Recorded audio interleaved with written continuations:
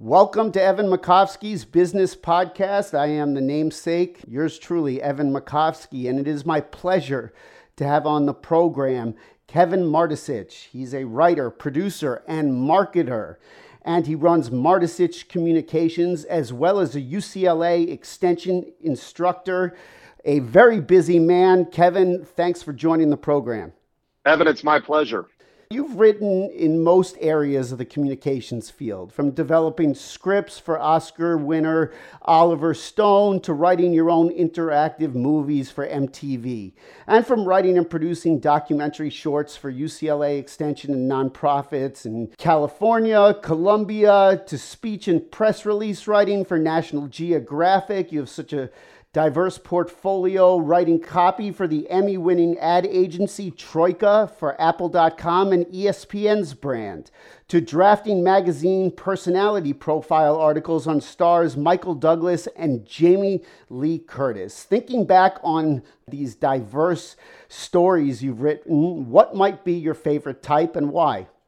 My favorite type is screenwriting. It is the purest form of storytelling. I love that our advertising and PR fields have caught up to this new term, storytelling, in terms of content marketing. But the truth is, we know Hollywood goes back decades and decades in terms of being the golden city for storytelling.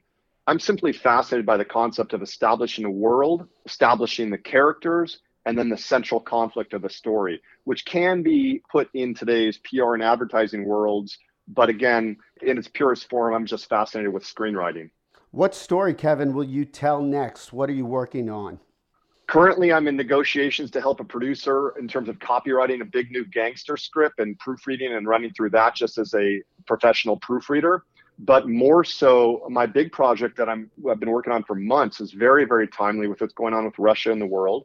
So going back to Oliver Stone's company, one of my colleagues there was a writer named Dane Rosselli.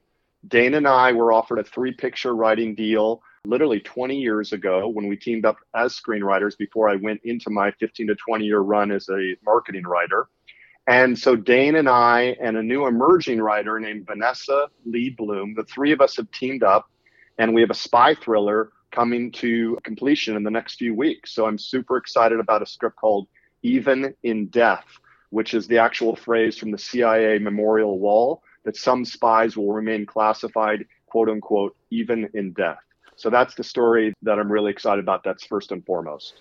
Story is used as a business term everywhere nowadays, from branding to PR agencies. What might be some ways companies or organizations can better understand what storytelling actually is? Let me answer that in a 2-part answer, on the advertising and PR side, and then on the pure storytelling or Hollywood storytelling side.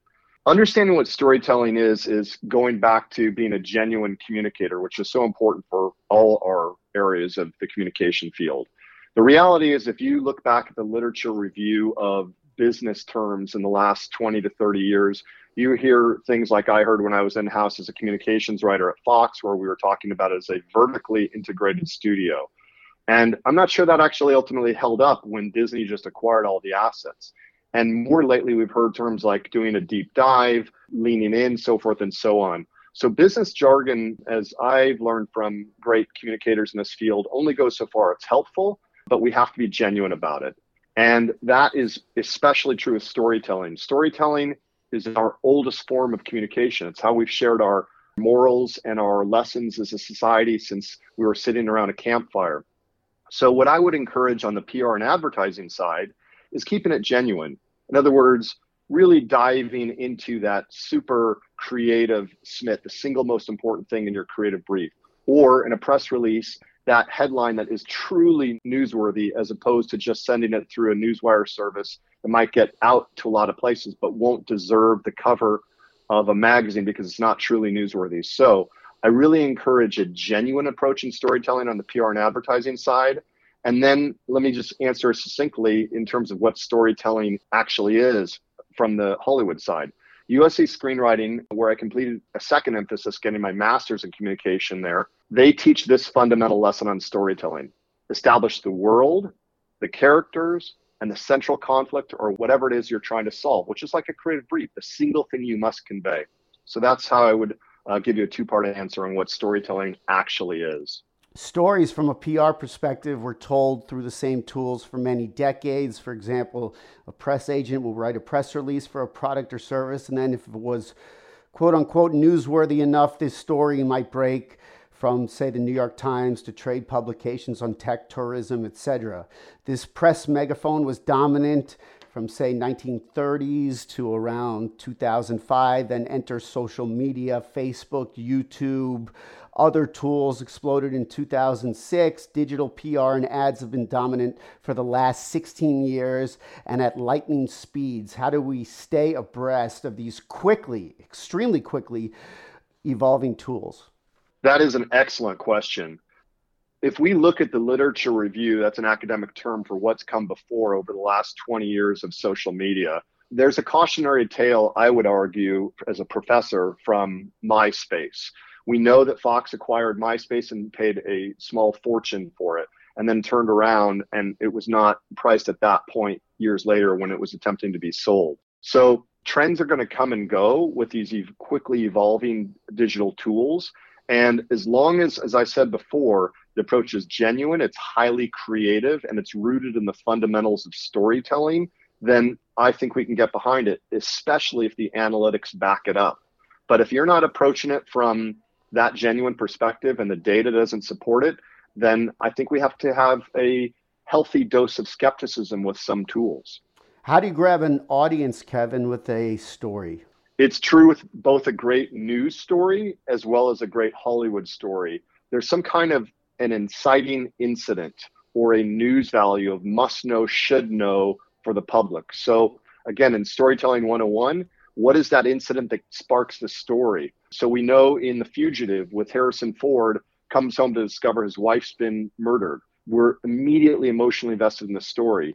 If I said to you, as I wrote many press releases on launching National Geographic Channel, that hypothetically speaking, this was one of the top 10 rapidly growing channels in America, and I sent that out to a B2B press, they'd want to know that story because there's significant advertising revenue that is important to their clients that they want to then perhaps place it on that channel. So again, there's got to be something that hooks you from a storytelling perspective, or in terms of a PR storytelling perspective.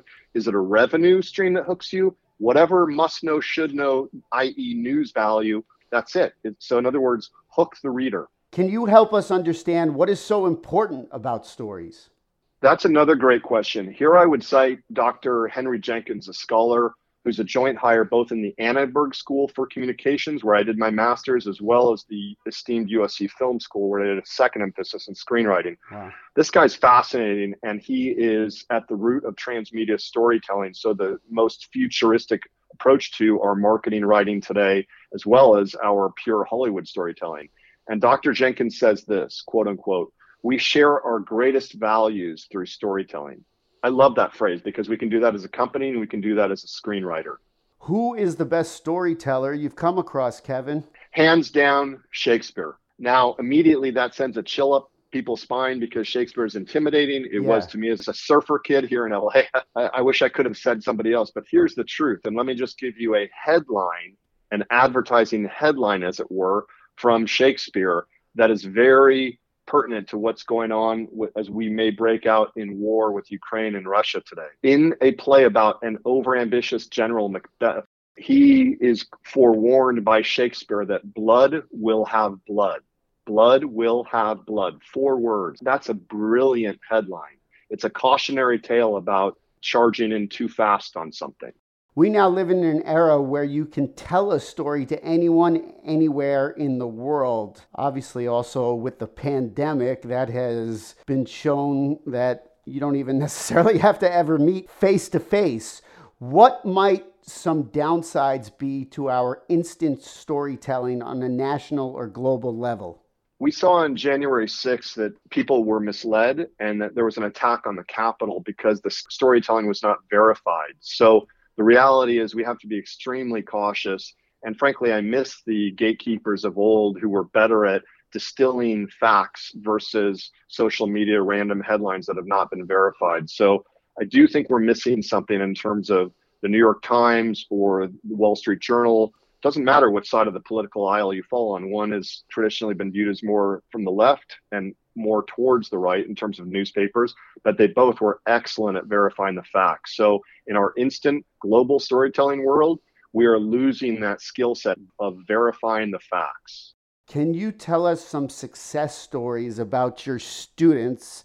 We haven't touched much on your UCLA extension work as a professor, whether the alums are marketers or filmmakers who have gone to the Oscars versus who has gone viral with their ads and stories. And we say gone to the Oscars as in nominated, and gone viral as in their ads and stories have actually gone viral. So you are teaching people who are making waves in both Hollywood and the business world. Absolutely. I'm really proud of my students. One of the joys of teaching is being out-thought by your students, and it's one of the reasons I enjoy interviews like this, is I love a good conversation, and my students inspire that conversation in the classroom and with their body of work. So to provide you 3 quick examples on the Oscar front, and then 2 quick examples on the viral advertising front. In terms of Hollywood, Jean de Muron was a student who's been Oscar nominated with his film, The Woman in the Train, La Femme et la TGV. Pardon me, my French just butchered that, but that was his film. Je parle un peu français. Yeah, sorry, man.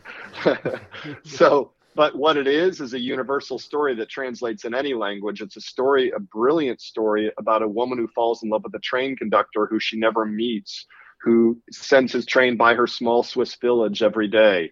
And they literally become the old-fashioned pen pals, where he drops a note out his window as his train breezes by. Once it goes by, she goes and collects it. Then she mails him a letter, and they have this long-distance, fascinating friendship, and she begins to fall in love with him. It is a heartfelt, beautiful story. You can see the trailer on my website, kevinmardesich.com. John and his team were Oscar nominated for Best Short Film. What's so interesting is these storytelling skills, as you noted, go from pure filmmaking to storytelling on the PR and advertising front. So 2 other alums, Stephanie Blum as well as Alvar Carretero de la Fuente, they both work as Oscar publicists. So they help tell the story of the film, whether it's in targeted screenings or working the red carpet for the press. Those 2 alums are also at the Oscars. Now, in terms of the advertising side, going viral instead of going to the Oscars, I would like to cite 2 students, Mike Alfaro and Tessa Jacobson. Mike Alfaro, you guys might actually already know his name who are listening. He went viral with the explosively popular game Millennial Loteria. And he has a fascinating immigrant story from Guatemala. He's a passionate copywriter, and he decided to do a satire version of an existing game, Loteria. And he created something called Millennial Loteria, where he took the iconic faces on these bingo-like cards and made them more contemporary. El Student Debt, playing with this sort of English-Spanish combo. It is a brilliant, brilliant bit of storytelling.